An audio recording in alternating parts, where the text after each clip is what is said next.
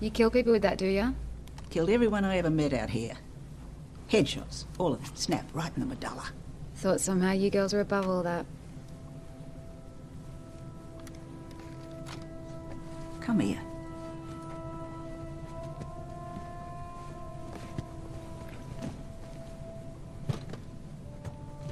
Take a peek. Seeds. These are from home. Heirlooms. The real thing. I plant one every chance I get. Where? So far nothing's took. Earth's too sour. Ah, so many different kinds. Trees, flowers, fruit.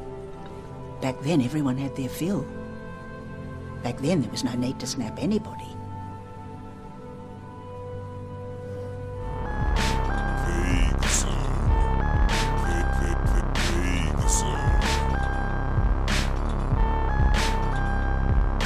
Hello, everybody. Welcome to episode 98 of Vague Zone. I am Daniel. I'm Thomas. And today we are discussing 2015's Mad Max Fury Road, directed by George Miller, written by George Miller, Brendan McCarthy, and Nick Lathoris. Yeah. Thomas, before we get into this discussion, will you read for us the IMDb synopsis? Yes, absolutely. Mad Max Fury Road. In a post-apocalyptic wasteland, a woman rebels against a tyrannical ruler in search for her homeland with the aid of a group of female prisoners, a psychotic worshiper, and a drifter named Max. This is the final movie in our Mad Max franchise, in our Mad Max coverage. Yeah. I kind of cut you off. Were you going to say something? No, it's okay. It wasn't exciting. Yeah, so Thomas, what do you think of Mad Max Fury Road? Man, this movie is fucking incredible. Yeah, but this is literally, one of the best action movies to come out in recent memory. I was watching this for the second rewatch, or third rewatch or whatever. I don't even know at this point. I've seen it a bunch of times. I was watching this last night, and I sort of got this admiration towards it in a different way when I was like, I feel like this might be in a category I have of like movies that I would consider perfect, where I was like, there's like I have not a lot of movies in that like category. I think like Fargo is a perfect movie. The first Jurassic Park I would consider like a perfect movie, and I'm putting Fury Road inside of that small group now because it's just so fucking airtight. This movie is edited like just incredibly well. It's shot just like, it's just so insane. Like this movie is just, it defines what I feel like action should be. It's like the dialogue is very scarce. The story is very clearly laid out to you. Like you don't really need to have a lot of these things like delivered through lines. You know, there's a lot of things that are just very inherent by just the visuals that they put on screen. And there's just so many lush details in this movie that you sort of have to kind of just like keep this in rotation, because the more you watch it, the more valuable it gets, and the more sort of you kind of understand and appreciate the very small things in this movie. And it's a fucking great Mad Max movie. Like it's a great reboot. It's just like everything you sort of would want for this movie to be. It just does it very well. Furiosa is fucking awesome. She's just like a great character to sort of shift the focus on a little bit. Max has a great arc as well. Like the drifter thing is very like it's still there. He's still like kind of just going through and helping out other people, but hanging out with Furiosa and like saving the wives is just like such a beautiful, great like plot to sort of have in this wasteland. And yeah, I don't know. It just is. There's nothing wrong with this movie. It's perfect. It's been spoken about at extensive length, but I think we can have a great conversation about it because after watching the other three Mad Max movies, it's just like a great shift in a different direction, and it lifts those other movies up, and also it's great on its own. So what do you think about it? I think it's gonna be kind of hard to talk about because I've seen this movie so many times that on this most recent rewatch, it was kind of just like glossing over me. Like I've seen it so many times that I've become kind of numb to it. You know what I mean? Okay. Interesting. So I remember the first time I watched it, going to the theater, seeing it opening night. There were people who were dressed up, which was kind of cool. Oh, that's awesome. And we're sitting, I think, in like the very back row. And I remember I was so fucking hyped for this movie. Like the teaser trailer, the footage coming out of Comic-Con, like everything. I was like showing friends at parties. I was like such a dork. I was like, have you seen the Mad Max trailer? Everyone gather around the TV. Gather around this laptop. Yeah, I gotta show you something. Yeah, I remember finishing the movie, seeing it in theaters, and just thinking like that was good, but like I'm not enamored with it, because I remember the critics, the reviews were insane for this movie. People talking about how it's like a tank shooting a rocket that shoots another tank or something like that. That's amazing. There were like all sorts of weird descriptions for the adrenaline rush that this movie would provide. Yeah. And so I walked out of the theater being like, yeah, it was good, but I don't know. I wasn't really blown away by it. And then for the following week, it was basically all I could think about. Like, I could not get this movie out of my head. I was like obsessed with it. I was obsessed with like, there's a religion in this movie, and like the way we catch little details of things. There's this thing I've heard people talk about called the Boba Fett effect, where it's like, we glimpse Boba Fett, we find out he's a bounty hunter, he's got this cool armor, and Darth Vader says no disintegrations, and like that's all we get. And so like our imagination kind of runs wild, being like, I want to know more about this character. Like, who is this guy? What's his cool shit? He has a cape. Like, it feels like every character in this movie is the Boba Fett effect of like, I want to know more. Like, clearly this person has a whole story, a whole background. Yeah, but like, I want to know more, but I'm grateful that you're not giving it to me, because that's what makes it intriguing. So yeah, like I said, I wasn't fully blown away. After a week, all I could think about was this fucking movie. I went back to the theater, saw it again, loved it. Yeah. Went back, saw it again when it was the black and chrome version. Oh, sweet. Still loved it. And then like I think after that first time, or maybe after the second time, I pirated the movie, and I would just like watch it over and over. I would like have it on in the background. It's like it's like James Franco's character in Spring Breakers, how he has Scarface on 24/7. Like that was me in Mad Max. Like, gotcha. It was like a song that I couldn't get out of my head. I love that analogy. And so yeah, I fucking love Fury Road, but I've seen it so many times that it's like I watch it now and I'm not having any of these revelations anymore. I'm not having any more of these. Nothing's really hitting me emotionally, because I've memorized it basically. Okay. So yeah, it'll be an interesting thing to talk about, but yeah, I guess let's move into it. Starting off, they've recasted Max. We have a new Max now. What do you think of Tom Hardy? Oh, I think he's fantastic. Yeah, the sort of 2015 was a good time to sort of like Tom Hardy's kind of not like a renaissance, but that's when he was really kind of blowing up. And he just like, I think, it's like his work with Christopher Nolan was like really popular as well. And I think here he's working with just like so much more fun, like in a more fun sandbox, and like pun not intended. He's like just the material here is just like it's a lot easier to sort of like have him fit into it, because he's a fantastic actor. And I think here it's like it's great that it's sort of like, okay, he's going to be more on the silent side. He has like a kind of extended little monologue at the beginning. And I know as soon as he shows up on screen, it's like he fits right into this perfectly. And I couldn't really imagine anyone else in this role kind of doing this, because like there were talks of like, they were considering having Mel Gibson be in this, but then the controversies of him being a deplorable person sort of prevented that happening. And I was like, that's great, because I don't think it would have worked with an older Max. You sort of need someone, a younger buff dude to sort of get fucking tossed around, she's chained to the fucking front of the car, and it's like, you need someone with like a physicality to sort of make that work and to sort of survive, like believable, and he can survive this wasteland.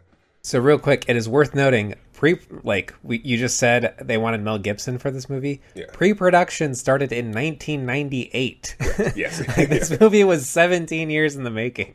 Yeah, it's insane. Yeah, I kind of went through like development hell and just like wasn't getting made, and like I just had plenty of issues, and just like talks of like the Iraq War and like September 11th were like factors in it not coming out, which is fucking insane. This movie was halted by terrorism. Yeah. It's like they couldn't stop us. They couldn't stop this amazing movie from coming out. Yeah, it's a miracle this movie exists. It's incredible. Yeah, like I don't know. I think he just fits into this perfectly because yeah, it's like if you're doing an action movie, it's like you want someone to sort of to embody like this wasteland. And I don't know, like him, like they're like shaving his head, like his head in the beginning, and it's like I don't know. It's like it just he just he looks great when he's like under great duress. And so yeah, these moments where he's like being chased by all these war boys, or he's strapped to the front of this car, or like yeah, just like the chain fight is a scene I absolutely love because yeah, I don't know. It's very clear that yeah, he's a big like imposing male, but also like he like I don't know. He has like just the emotion in his eyes is just really I don't know. It sells it really well. Yeah. What do you think about Tom Hardy? But also, what do you think about Charlize Theron? Because I think like she is doing a fantastic job in this as well. I remember my first reaction to Tom Hardy was like, I wish he was skinnier. Like he's still like he's like a pretty beefy, like buff dude. Yeah. I kind of wish like we got like a little scragglier of a guy because he's supposed to be surviving out in the wasteland. Where's he getting all that protein? I don't know. He's eating two-headed lizards. He's finding nutrients. It feels like the classic Mad Max costume just like fits his form differently. Like he's like a totally different silhouette than what we're used to with Mel Gibson. That is a good point. Yeah. But I was reading today. There's like the other potential Maxes that there were Army Hammer, dodged a bullet there. Heath Ledger probably would have been amazing. Yeah, I could see that. Jeremy Renner, glad it wasn't Jeremy Renner. I can kind of see it, but I'm glad it wasn't him because he's weird. Yeah. Michael Fassbender, I don't really see it. I like Michael Fassbender. I feel like he doesn't. I feel like he has a terrible agent because a lot of his movies are. he deserves better than a lot of the movies he ends up in. He deserves better than Alien, Covenant, and Prometheus. And Assassin's Creed and shit like that. Oh yeah, I forgot about that film. And then apparently George Miller wanted Eminem to be in this movie. Yes, the which I didn't know about until today. But Eminem didn't want to leave the U.S., I guess. Yeah, that's incredible fantasy casting. Yeah, I always thought maybe Jake Gyllenhaal. If you gave Jake Gyllenhaal a beard, maybe he would look good as Mad Max. I think he could do it. Yeah, I don't know. I don't know. Tom Hardy, like, well, he's like has that panicked look on his face, like for like that first 30 minutes when he's just like not really doing much at all. Like, I don't know. I think he is proof that his casting is perfect in this. Yeah, he does this thing where it feels like he's kind of always distracted, like his eyes are always darting around, and like maybe that is. A character choice of like this is a survivalist, like he's very cautious, he's very he doesn't trust people, he's always on the lookout for danger, sort of thing. But also like these hallucinations and like the whole thing of like he's like, mad. Like the people he didn't save, like the people he wasn't able to save, it's like those lives are just like seared into him to the point where it's just like he just can't like focus on anything because he sort of has to just be at this level of urgency. One interesting thing that I hadn't really thought about until I was talking with Emily about this movie is that like so this movie is completely disconnected from the other movies. It feels like at the beginning he says once I was a cop, so this is recalling that first movie. However, this is a pretty young Max. And Charlize Theron's character Furiosa says that she was a child of the Green Place, this mythical Green Place. And so Furiosa is a child of the post-apocalypse. So it is doing this weird time thing where it's like, if she's a child of the post-apocalypse, like they don't look like there's an age gap between them. They look like they're the same age. Yeah. So the past where Tom Hardy was a cop, Tom Hardy's Max was a cop, must have been a very different world than the original Mad Max, I feel like, right? Yeah, it does feel, it feels disconnected, but also we have Nicholas Hoult as the war boy, which it feels connected to 3, where it's expanding on that lore and that sort of character. Yeah. I guess it does kind of feel like, that's interesting. Yeah, the timeline's all weird. But, like, it's fine. Like, it's not a complaint. It's just, it's an interesting thing. Do you think... Well, I have a question for you. So, in 3, it's very clear that it's in Australia. Do you think that this wasteland is in Australia? I have no fucking idea where this is. Like everything is out of time and space. Like it is its own place. It is its own time period. I like that Max is, what they've done is there is no timeline. Like Max is just a hero that exists within a space, and you don't have to worry about what is canon or anything like that. Like these are just stories. He's a myth. He's a legend. It's cool. But yeah, you asked about Furiosa. Like, one, it's incredible that there's a character named Furiosa in this movie. And it's played by Charlize Theron, and she has a metal arm. like all of this stuff is like, I've been desensitized to how awesome that is. Like I should be blown away that there's a character named Furiosa played by Charlize Theron in this movie. Right. I love the reveal of the metal arm. It's like we don't really get a clear shot of it until she pulls the horn on the truck. Yeah, and it looks great. Yeah. I think as an action hero, she's absolutely wonderful. I think her and Tom Hardy play off of each other very well. A great duo. Yeah, Tom Hardy. Yeah, I was telling my sister she should dress my niece and nephew up as Max and Furiosa this year for Halloween. Either that or the twins from The Matrix. But even better. I lost my trail of thought. But go ahead. No, I think she's just fantastic. And I was thinking about her performance in The Road like a few weeks ago. We watched that and another post-apocalyptic movie, but a more like emotional and like kind of focusing on just her being a mother, but also here is like she's taking on the role of a mother, but also like a lost daughter as well. Like she's like looking for her home, and I think her pairing with Tom Hardy is just fantastic. It's like once they sort of get to the point where they're like working together, it's I don't know, just these are some of the best actors doing what they do. Like I don't know, it's just fantastic. Like her kind of being like the moments when she is vulnerable are just so believable. Like I think she does a wonderful job. Yeah, I think my favorite scene in this movie is when they kind of getting into spoilers a little bit, but when they get to the gang place?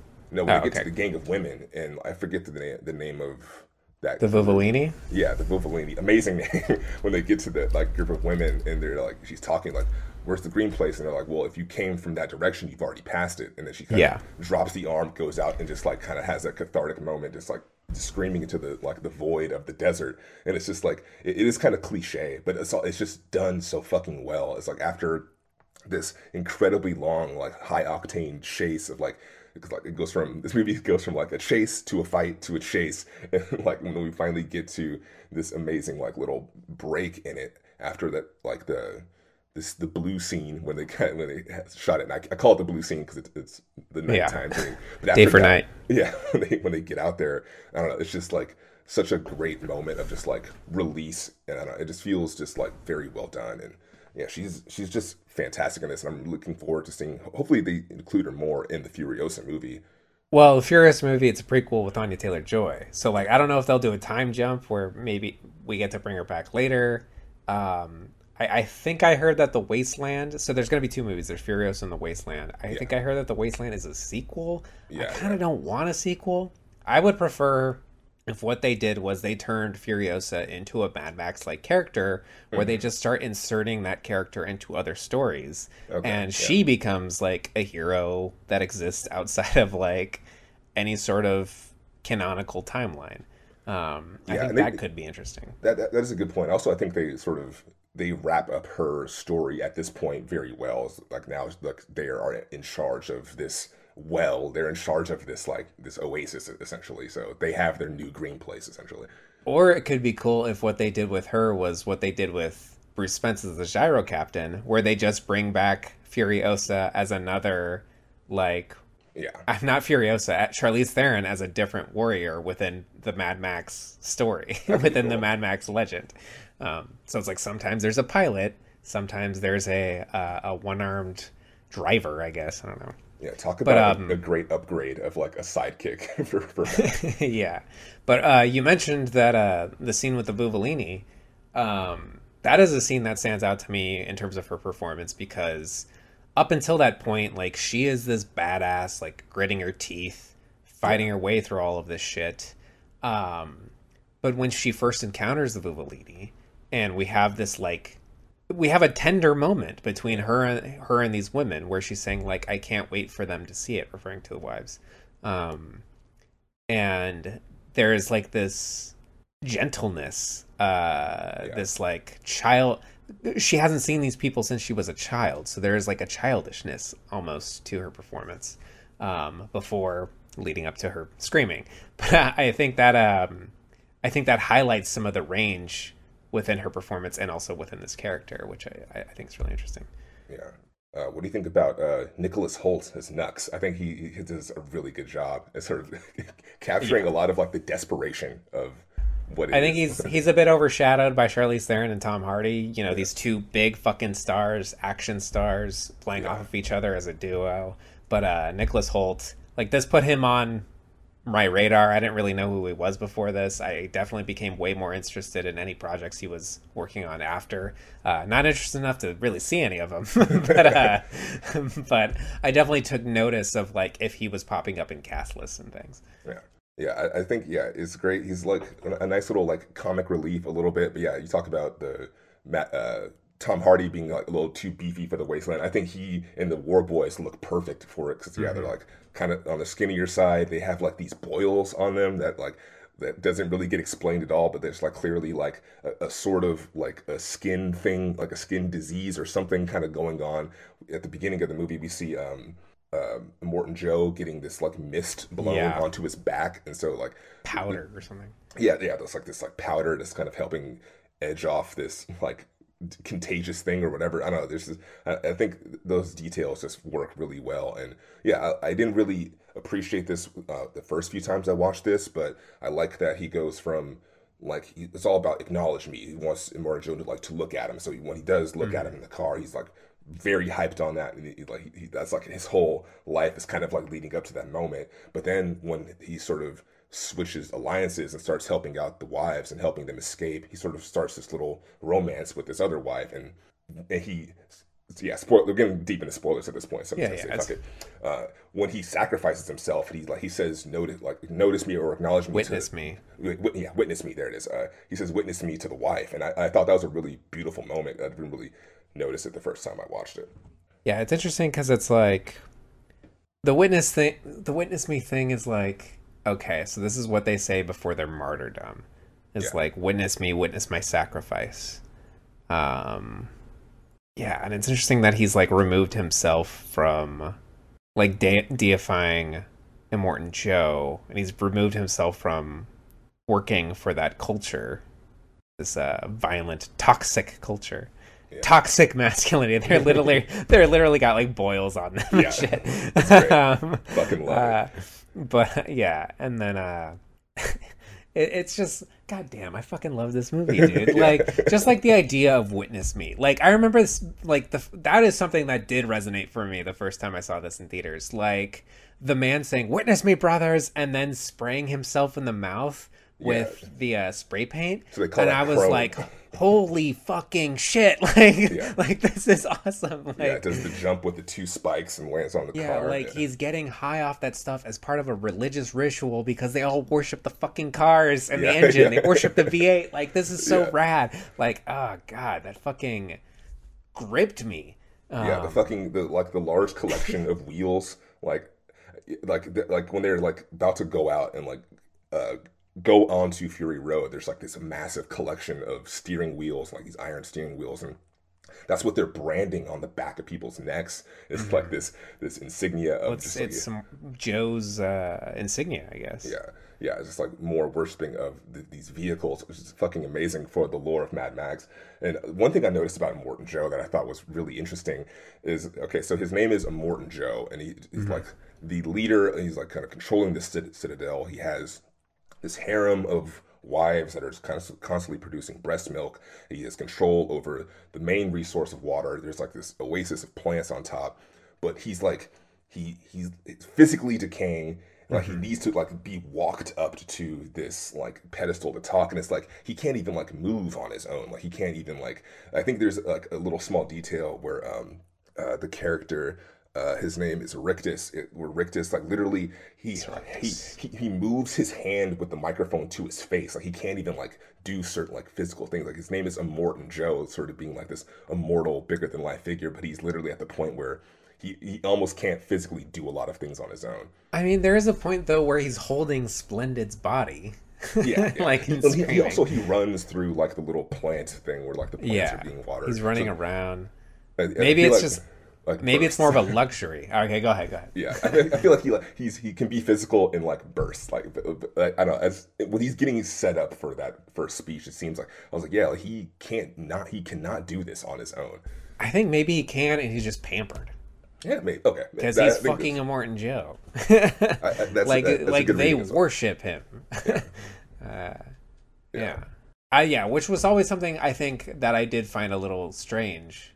Was that when we're in spoiler territory, when Furious and Max return to the Citadel after having killed Immortan Joe and they reveal his dead body, they're like, these people deified this man. They worshipped him. Like, why is there not more of a reaction to that, a negative reaction to that?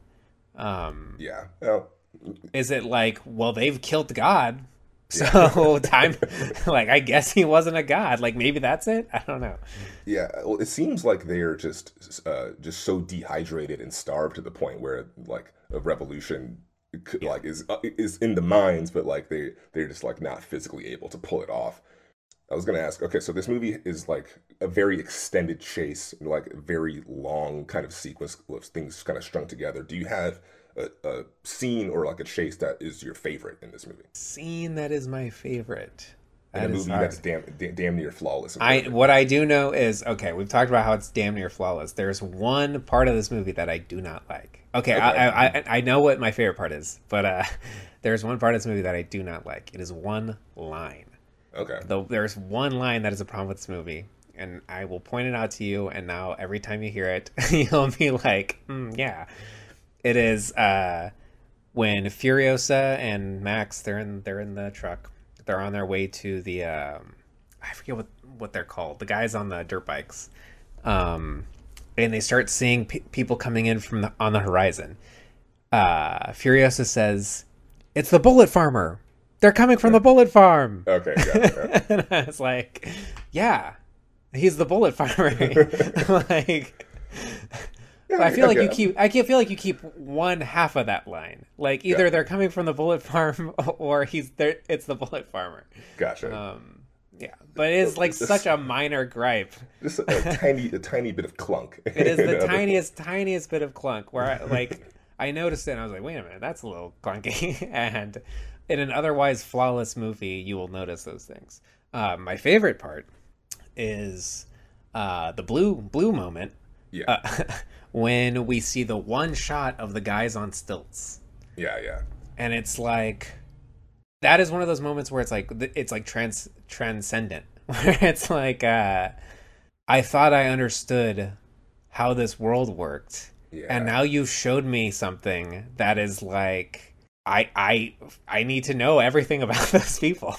Yeah, it's such a great shot because we're stuck on them. We're very at this point. We're very invested in like the lives of the wives. We want Mad Max to help them get to wherever they need to get, and they've already gone through like an incredible like survival, getting through like this ridge area. But yeah, then it turns into this night scene.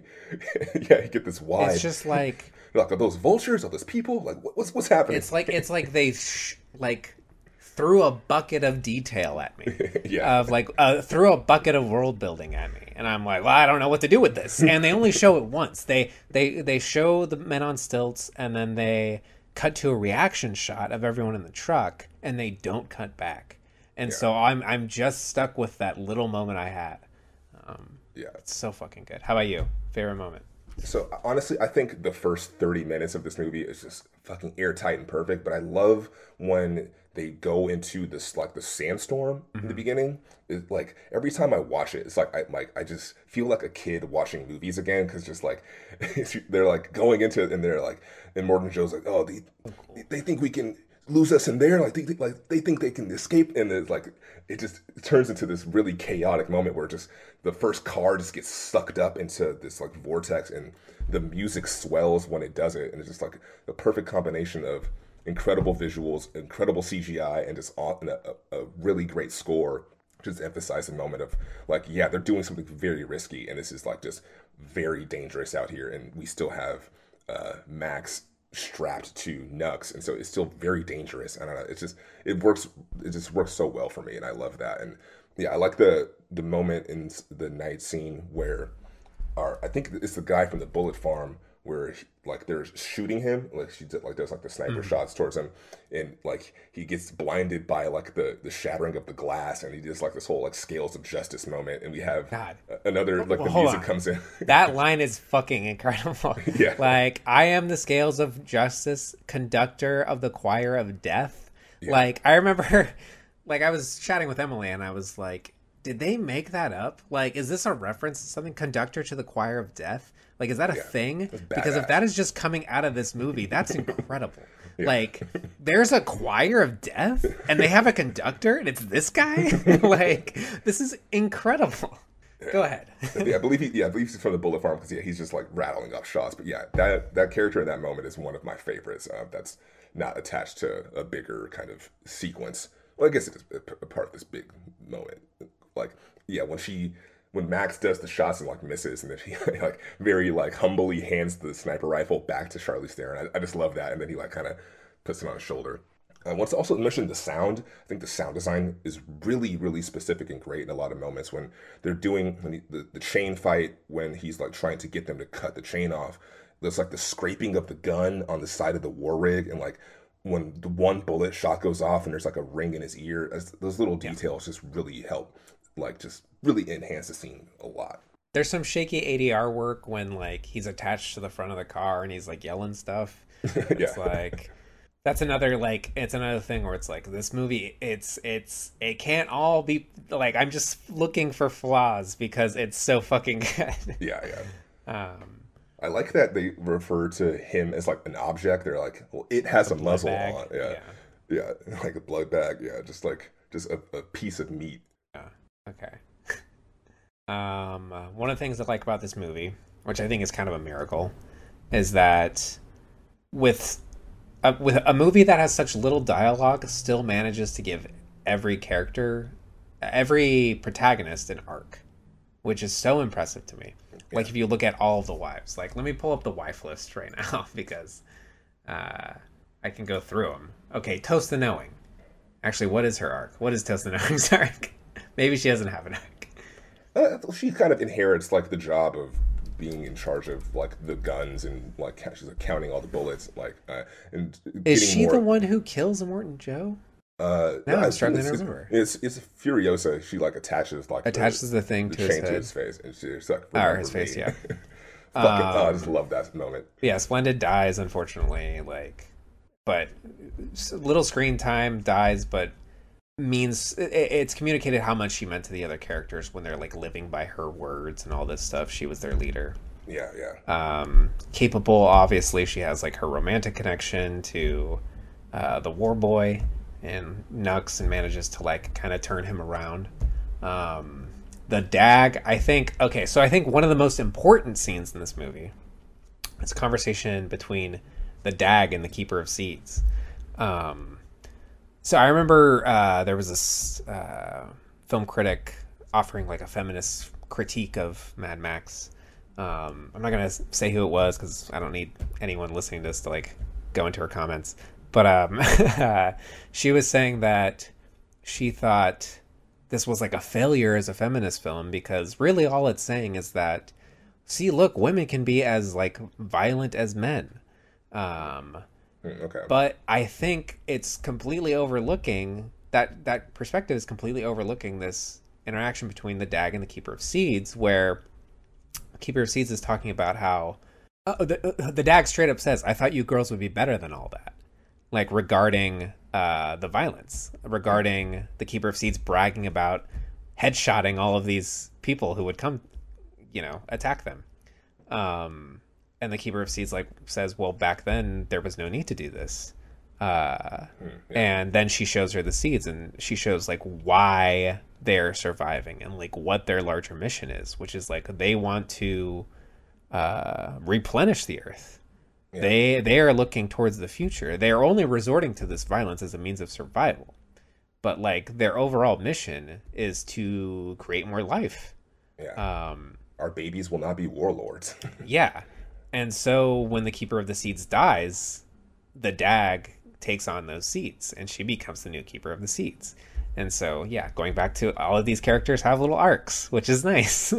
Let me see. There's who else? Capable. Oh, I already did Capable. Cheeto. Cheeto goes barely any screen time. Cheeto, I feel like she goes from wanting to go back to being part of Joe's, going back to the Citadel, being a slave to Joe necessarily because they had the high life, to she uses herself as bait.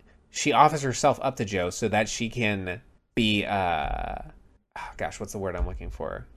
She's she plays an important role in his death, basically. Yeah. Like she tricks Joe so that he can be killed. So there's a nice arc for her. Yeah, like all of these characters, they go from point A to point B over the course of this movie with very, very little dialogue, not a whole lot of screen time. We have a ton of characters to work with. Like, it's kind of a miracle that everyone gets like a little story. Yeah, it's just, the time management is very well. The narrative economy is just, it's just very, everything's used to a great, it's great. Now I'm having trouble speaking about this movie. I'm also drinking, so that's part of my problem. Yeah. Just like I love the just the small little lines, like when they're like it's one of the war boys is like slapping on when they're attaching these parts to the war rig, and he's like, it's filled with like aqua cola. He calls it aqua cola. It's called gasoline, aqua cola. Gasoline. Well, gasoline's gasoline. Water's aqua cola. Oh, okay, gotcha. Yeah. I like. One second, I'm reading my notes here. What'd you think of the score?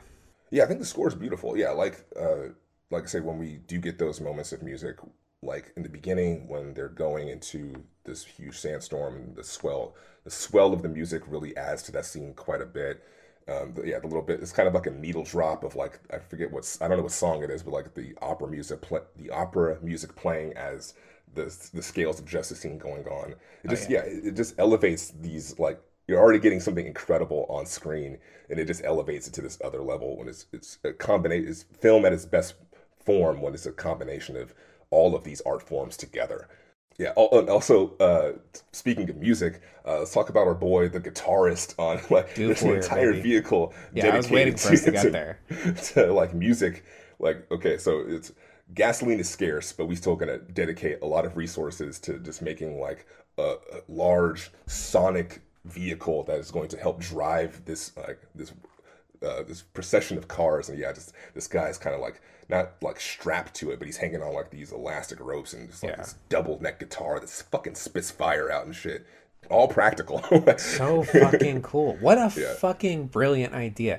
Like, I remember the first time seeing the Doof Warrior and just thinking, of course. Yeah. Like, of course they're gonna have a fucking, like, the equivalent of like a war drummer. Yes. Because there are drummers on the back. But, like, then we got this guy. Instead, we think about, like, back in the day when people would stand in lines with their muskets and shooting each other. You'd have a war boy, maybe someone playing a flute or something.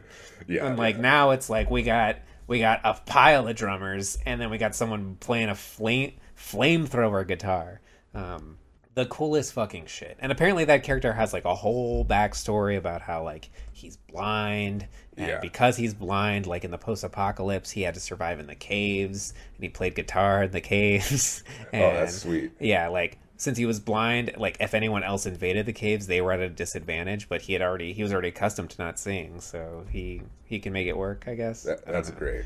Okay, I think his character is just fucking incredible. Just the addition of that, but also just a detail in the credits. I don't know if this is 100% going to be a good connection, but there's like a thanks to Yamaha guitars. So I think he plays Yamaha. I think another detail, he plays Yamaha guitars, which is fucking cool. But yeah, just I just love that. Yeah, just the visuals of like everyone else is kind of like in the like grays or browns, like the War Boys like all white, but he has like this red outfit, so it just like Yeah. sticks out just so much. And yeah, just fucking very well done. And Riley Keough, who plays gosh, which one does she play? Capable. She apparently married the Doof Warrior. Oh, wow. Like they met on the set of this movie. So there's a guy Iota who's credited as playing the Doof Warrior. I think there's a different guy who maybe was like the stand-in for him or the stunt double. That's the guy she married. Cool. Yeah, it's kind of a interesting love story. That's awesome. Oh, also, yeah, towards the end, another great detail, a little like small like chase within the grander chase of this movie is they're like spitting gasoline into the Oh cars. God, yeah. Yeah, it's like now they have this little like A little competition of, competitive moment. yeah, so yeah, like who can like get this car to go as fast as it And can. it doesn't feel like there's any real reason for that. Like, why couldn't they just pour from the container directly into it? Doesn't look cool. You gotta drink it and spit it into the engine because that looks cool, and the rule of cool always wins when it Yeah. comes to cinema. Some other behind the scenes information about this movie. This movie was almost animated. I'm really glad it wasn't, Yeah. because we would have lost out on all of these like wonderful practical stunts and stuff. Yeah, like I couldn't imagine this movie with Eminem or any of these other actors. Yeah, kind of or being a suggested. cartoon. Yeah. Yeah, I couldn't imagine this being a cartoon because yeah, it's just such a great practical effects movie. Like it's just all these cars are like functional, and so when they're fucking getting flipped over and getting destroyed, like it feels very real. Like when you got like these guys on like these rubbery kind of stilts, and like these, I think they're like Cirque du Soleil performers that got Yeah, hired they for this, are. but they're like The like, polecats. yeah, like the polecats, like yeah, like these things just work so well when you like are doing it on screen and it's actually practical. The movie was storyboarded before it had a screenplay. I believe he worked with like 5 storyboard artists to make 3,500 storyboards planning out the movie. Makes sense. I mean, you're prioritizing visuals first. I don't know how this would look as a screenplay.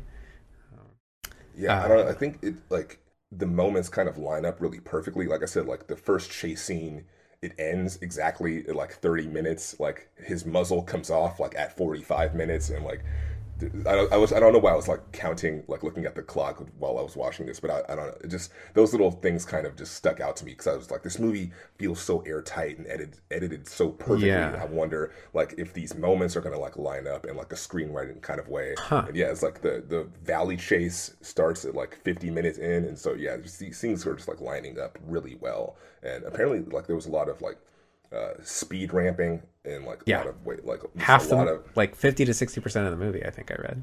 yeah, and it's something I didn't like when first few times I saw it, I didn't really notice that detail, but after rewatching it a bunch of times, it feels like yeah, it just helps enhance like that just urgency. It doesn't really bother me. Did it stick out much to you?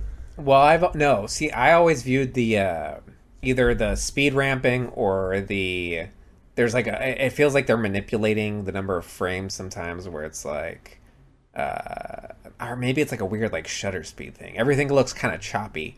And to me, I've always read that as like a stand-in for shaky cam. Because like a lot of people, they'll use shaky cam as a way to like heighten like, oh, it's crazy, everything's wild this scene. And it's Jason like Bourne. yeah, and instead what he's doing, he's like, we're just gonna speed it up. Like we're gonna speed it up because have you ever been in a fight before? Like you're not thinking, you don't know what the fuck's going on. Everything's happening so quickly. I love, like I was reading about it, it's like if you felt like anything didn't quite connect, you'd slow it down a little bit. If anything connected and we were hanging on a little too long, speed it up. It's all about like the rhythm of the movie and the rhythm of the pacing. Yeah, and it's like his hallucinations are just a really good part of that because every time you sort of get a little bit comfortable, you sort of get back into the headspace of Max, and there's like vehicles running over this kid, or just like the skulls of like these people kind of just like flashing back, and it's just it always feels like you're on edge. Yeah. This was edited by Margaret Sixel, his wife, who had never edited an action movie before. Yeah, it's incredible. He said he didn't want another action movie editor editing it because it would look like every other action movie. Yeah, yeah. It took her 3 months to watch 480 hours of footage, which I feel like you hire someone else to do that. Like, hire someone else to watch the footage and like rate it, like be like, okay, this is the A footage, B footage, C footage, like. But she's like, I want to see everything. Yeah, I don't know. I've never edited movies, so I don't necessarily know what the workflows are like. But yeah, she won an Academy Award for that, and she absolutely deserved it, because I think that is what makes that is a huge part of what makes this movie so watchable, and like why I rewatched it over and over, is because it is so tightly edited. Like, it reminds me of so like I would edit. I have made some videos, and whenever I would do editing, I would rewatch the portion that I had edited over and over and over and over and over and over.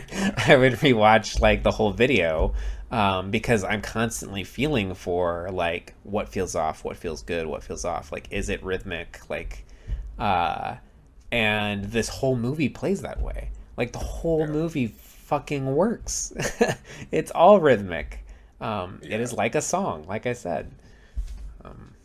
Also, one thing I wanted to bring up, you asked about score earlier. We talked about the music, but there's a really fucking awesome moment where it just expresses everything like through a little musical note, and like it's the moment where he's inside of I think they're inside the war rig, and he still has the mask on, and he's trying to get it off, and basically Furiosa is like, do you want that thing off your face? And the score just goes like bum bum, like you get like two musical notes as he like turns his head and like looks to her, and it's like a great little like moment of like, oh yeah, like he realizes he needs to sort of join and like make this alliance happen, and it's told through two notes of a music score. They're just like underlining it. Yeah, it's like any other movie would have taken that moment, add some more lines to it, add a quip or some shit to it. But yeah, it's just like all you need is just like a head turn and two notes, and it's sold. It also, the score will like blend sound effects from the movie into the music. So earlier, I think, before that scene, when he's walking, he's holding Nux over his shoulders in the door. He's approaching the women as they're like washing themselves off. Furios is like, she's like beating something, maybe it's her arm, she's like beating dust out of her arm or something like that against the side of the war rig, and we get this bum bum bum, and the bum bum bum blends in with the rhythm of the music too. It's fucking great. Also, another little comedic thing that I appreciate, that this movie does have little moments of levity, and the boils on Nux being Larry and Barry. I think that's a nice little fun joke. Mates. Yeah, his mates. Also, Tom Hardy furiously scraping like the back of the mask, and it's like his head is down. I don't know, just there's a nice. It feels like a little like slapsticky. Just I don't know. It's a nice little funny moment. That's about all I have. I mean, like, a lot has been said about how the movie was shot with the subject center frame because they knew they would be cutting so quickly. George Miller, I think he said, "Oh, we're speed reading now," in reference to, how quickly we want to be cutting in this movie. But it's like, how, I don't know, like, it's just like, what a good idea to just like shoot middle frame. Like, talk about like planning ahead. Like, I don't know, man. This movie is an absolute miracle. It's like, did you ever watch Jodorowsky's Dune? No. Okay, but like, you know about that, right? Like Alejandro Jodorowsky, director of like El Topo and Holy Mountain. He was supposed to make Dune before Star Wars, like way back in the day, and he had all these brilliant ideas about like having Pink Floyd do some of the music and stuff, and I forget, like having a metal band do music for one of the other planets and shit. But like he was gonna cast like Mick Jagger, and I don't know. It was just like he had like all these wild ideas, and it sounded like it was gonna be like this sort of incredible production, and then it just never worked out. This feels like we got to see this miracle movie that should have never happened. It should have been another Jodorowsky's Dune, but somehow we got it. George Miller was supposed to direct Justice League at one point. Didn't happen. Like, maybe there's a universe out there where they got the Justice League, they didn't get Mad Max, we got Mad Max, we didn't get the Justice League. We also got all sorts of other horrible shit that they didn't get, but Okay, yeah, I'm happy we're in this. We got this version. Yeah, and yeah, it feels just like it's becoming like a staple. Like, yeah, this came out in 2015, but it still feels like this came out last year. Like, it holds up that well that it can be it still overshadows so many other action movies, so many other Yeah. blockbusters that have come since then. And it's one of those things where it's like, so like we've talked about how what a shame it is that there are still action movies made that didn't learn how to shoot fight scenes from the Matrix. Like Yeah, the US has learned these lessons now. Like we have this great action blockbuster that has taught us these lessons that come from Hong Kong action. So like we don't have the excuse anymore. It's like Fury Road, everyone should be learning lessons from this movie. Like where is the Star Wars movie that has learned the lessons from Fury Road? yeah. It's like, or even like in television, like with these shows, like if you're gonna like have like these fantasy shows, like we have a new Game of Thrones show coming out and like a Lord of the Rings show coming out, different like visual kind of worlds and visual languages probably, so it's gonna be a little bit more slower and meditative. But there's those are gonna be action heavy for certain sequences, and it's like hopefully you Better like get you it can right.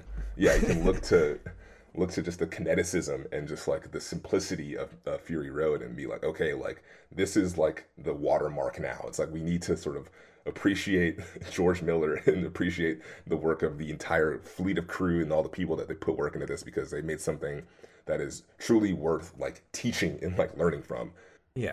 It's just, yeah, storytelling. Like that's Yeah. all. Like I think that is the main thing to learn from this. Like you don't like it's not even about like learning how to shoot action. It's just about like learning how to tell a story minimally. Yeah, it's like you don't need to. There's no lines about the chassis script belts. Like economy. we just Yeah. there's no like words referenced into it. All we see is huge fucking like these bolt cutters cutting off these like terrifying looking devices, and they're like it's falling into the sand. And it's like that's all you need to know. It's like it's clear. It's like yeah, like these women are being like persecuted, and so it's like we need to like just show this in the easiest way possible. There was a new trailer for that Lord of the Rings show. It came out, I think, yesterday or the day before. Did you see that? No, It looks so bad. I'm like, it just feels like we're spoiled by the ability to do things with digital effects. It just like even if it would look it doesn't look good. The digital effects, like you can tell that they're digital, but it's like it just makes it feel like there's a certain laziness coming to the table with how you're planning these things. I don't know. It's just depressing. Like yeah, this so movie, these other bigger properties like Marvel and stuff. Yeah, it doesn't Yeah. quite hit. just I don't know. Yeah, We need movies to be thoughtful. yeah, and it's hard to sort of get to that point when there's a lot of it's sort of you're making art by committee. You're sort of chasing deadlines that have been set Yeah. beforehand. It's like if you announce in Comic-Con that it's coming out May 5th, 2025, then that's the fucking date. We're not moving it, and so we're gonna have to make make do with what we have essentially. Yeah. People deserve better.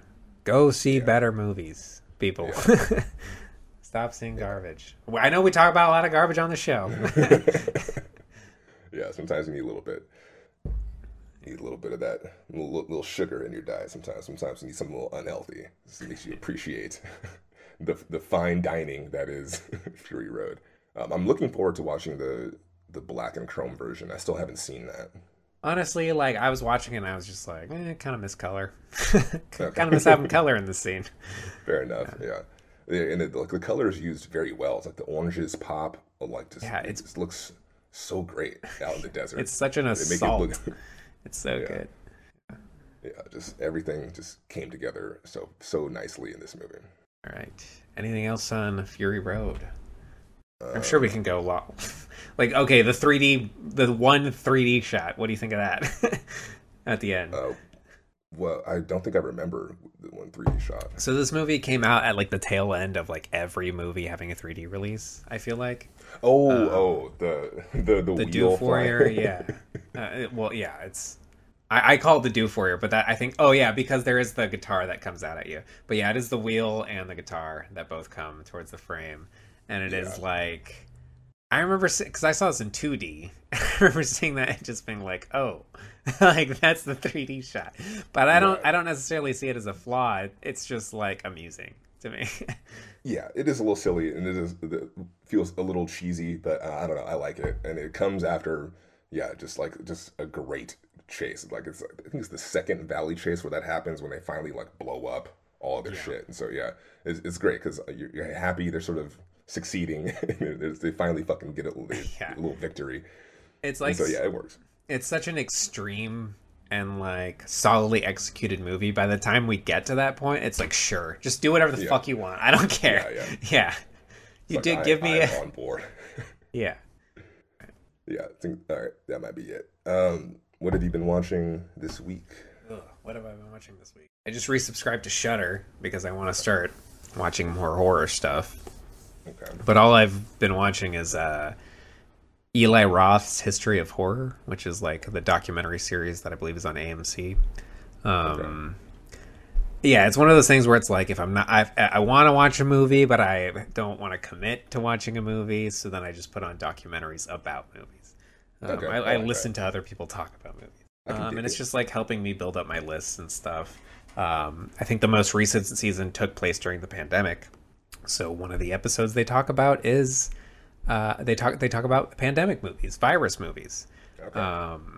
And they're like, I work in streaming, and so we definitely saw that there was an influx of people searching for the movie Contagion on streaming, and during the pandemic, and so yeah, it was definitely a thing where as the pandemic was happening, everyone got in the mood to watch pandemic movies, and we had to deal with this question of like, is it poor taste to create a collection of pandemic related movies, like virus related horror movies, to promote on our service when we like it feels like it's in poor taste, but at the same time we know people are looking for this stuff. People want to watch this stuff. Yeah, yeah.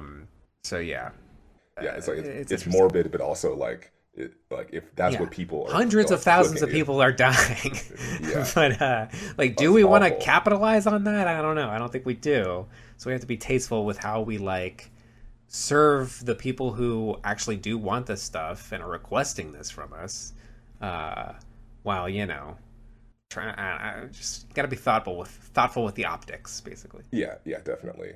It's one thing to watch, scary movies around Halloween. It's different when like there's an actual pandemic sweeping the globe and Yeah. populations of people are dying and like, oh yeah, I want to put on Contagion. Did you watch Contagion? I've by only the way? seen like the first half. I think I want to finish it, but I just like I was with some friends, they were watching it, and then I ended up leaving.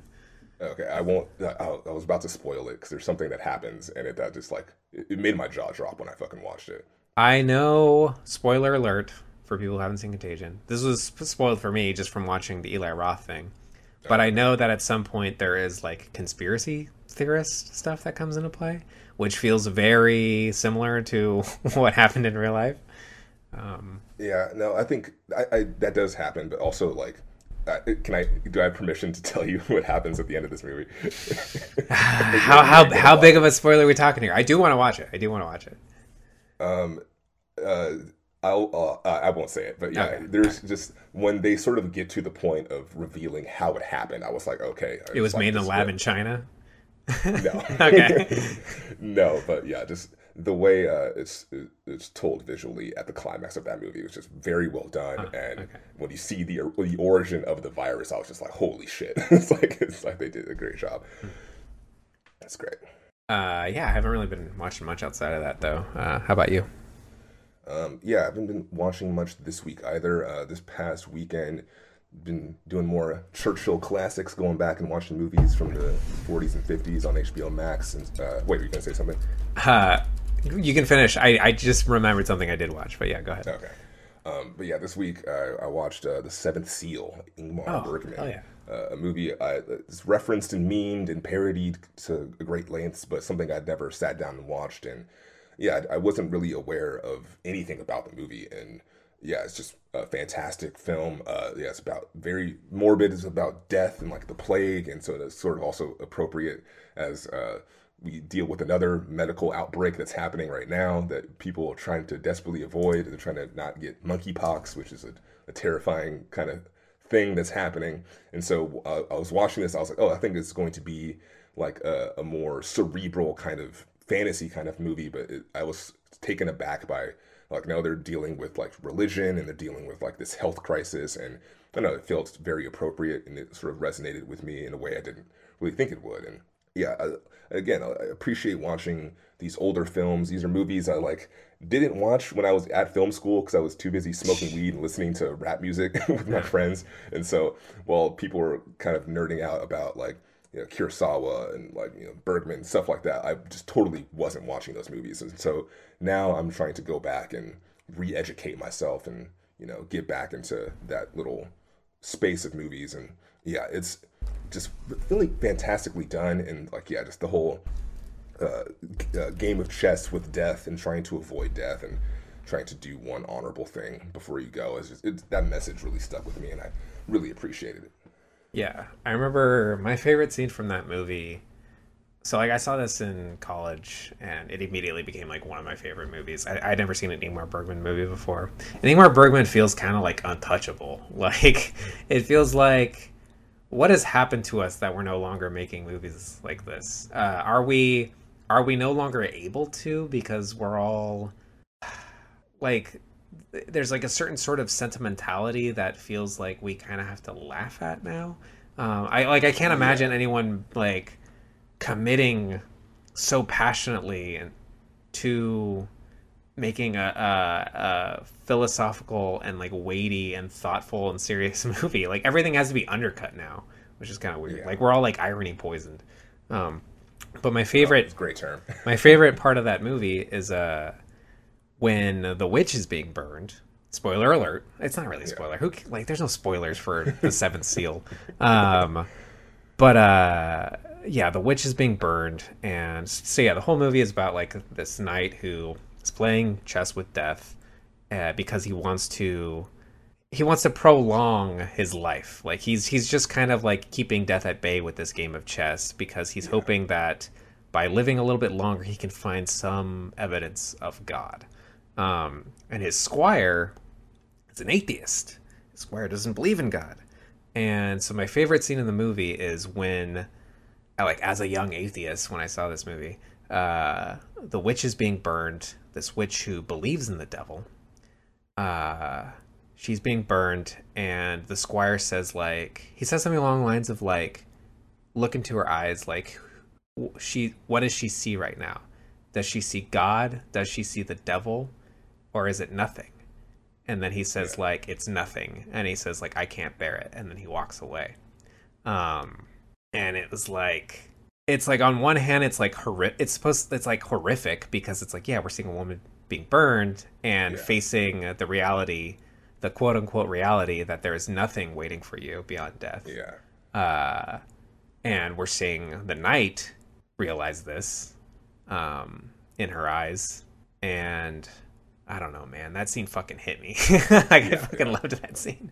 Yeah, it's really heavy. The one that got me in a weird, like, sentimental way is when, like, it's like after the like artist gets like humiliated at the tavern and he sort of reunites with his wife, and then all the other characters slowly accumulate onto like this meadow, and the knight basically is like, this is like this image, like these things, like I have this milk, I'm here with these people, like this image, like I will hold on to this image. And it just reminds me of like being out with people and being around people you love and being like, yeah, like this is enough. Like just doing those small things is just enough to sort of like you hold on to those things, and that is all you kind of really need. You don't really need anything else besides, you know, just those moments being with people. And it's sort of like it's spoken in such a more eloquent and poetic way than I'm describing it now. But yeah, Max von Sydow is just fantastic, and it's just like that performance is just really great. And yeah, just the simplicity of just those small little things, and just like he's appreciated because he knows that death is at bay, because literally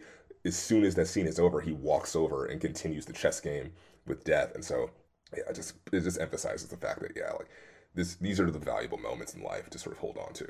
I'm sure there are people who are still making movies like that now, but it's like, who are the audiences for these movies? And like, the audiences that are like fighting for their survival within culture, I guess. Yeah. Like, will there be someone who becomes seen as like part of the cinematic canon the way Ingmar Bergman is, coming out of our generation? Or is it just like, you know, there's all these brilliant filmmakers out there who are making these quiet stories that just kind of disappear and everyone kind of forgets them? I hope that's... I think, you know, we're sort of there. I think A24 has movies that sort of have that level of thought to them. And I don't know, it's weird because, okay, like there's clearly a thing where like, oh, if you shoot a movie in black and white now, it's like you're already making a statement by making this a grayscale, doing it in a very particular way. And so I think, like, I was thinking about like Belfast. It's just like, okay, like it's like a stylistic choice, but also you're trying to put you in the mindset of like, okay, like this is a black and white film, so we're going to be doing something a little more sentimental and doing something a little bit more, I don't know, just kind of harkening back to referencing these older films. The black and chrome version. Yes, yes. The tenderness of Seventh Seal, black and chrome. So yeah, I was gonna say I did see something else. I totally forgot. I saw Bodies, Bodies, Bodies over the weekend. Yeah. Interesting movie. I had a fun time. I had a very fun time in the theater. You haven't seen it, right? No, yeah. Like they're a little slower on the releases out here, so it's like a lot of Korean films, and then like the big animated stuff, so like Minions and the Super Pets. But Nope just opened this past weekend. Oh, okay. So yeah. So yeah, plot of Bodies, Bodies, Bodies. This woman is going to her girlfriend's house, or her girlfriend's friend's house, where they're having like a party, a get together. And she's like meeting all her girlfriend's friends for the first time. And there are these two guys there who, David, played by Pete Davidson, who's very jealous of this older guy who's there, who seems to be cooler and impressing all the ladies. And everyone decides to play this game, Bodies, Bodies, Bodies, which is kind of like a werewolf style game where, you know, you wander around at night, someone is the killer. The killer taps someone on the back, they become a body. If people discover the body, they have to shout bodies, bodies, bodies, and then everyone turns the lights on. They have to investigate who is the murderer. They have to play werewolf, basically. And things go wrong. It becomes an actual murder mystery. And so I'm not going to spoil anything. It's a pretty fun murder mystery. It's no Knives Out. It's not nearly as clever as that, but it's pretty fun. But the thing I'm trying to grapple with this movie is that it feels like I think I posted on Twitter that it's my favorite Daily Wire movie. It feels very conservative in its mindset. It feels like it's like I want to know what the Daily Wire, Louder with Crowder, like right-wing crowd would think of this movie, because it feels like the movie is satirizing woke Zoomers, because that is who our characters are. And it is satirizing these characters in a way that I feel like upholds right-wing sort of boomer worldview. But it's done through the aesthetics of like a Euphoria style, like, you know, Zoomer. It's trying to appeal to that demographic aesthetically, while I feel like it is upholding the worldview of their opposition. And so yeah, on one hand, I think some people are reading it as like it's just like an anti-woke satire, which like you know, you kind of have to be terminally online to get a lot of these jokes and lingo. Yeah. And so maybe it feels more like it's like it's a group making fun of itself, but I don't know. I'm kind of going back and forth. like the movie starts with interracial lesbian kiss that goes on for a very significant amount of time before descending into bloody chaos. And so it's like, okay, well, what is that saying? Like, I don't know. I'd be curious to know what you think when you see it. Yeah, I really want to see it. The trailer is fantastic. I saw the trailer before Nope, and yeah, I didn't really know much about it, but it was like a really great introduction to just the idea of it, and I'm looking forward to it. I might, if I can possibly swing in a screening when I come back for like 4 days, I might try to see it, but I would love to. Even the poster says this is not a safe space, so it feels like it's poking. Even though I don't like Pete Davidson, I'm willing to set that aside.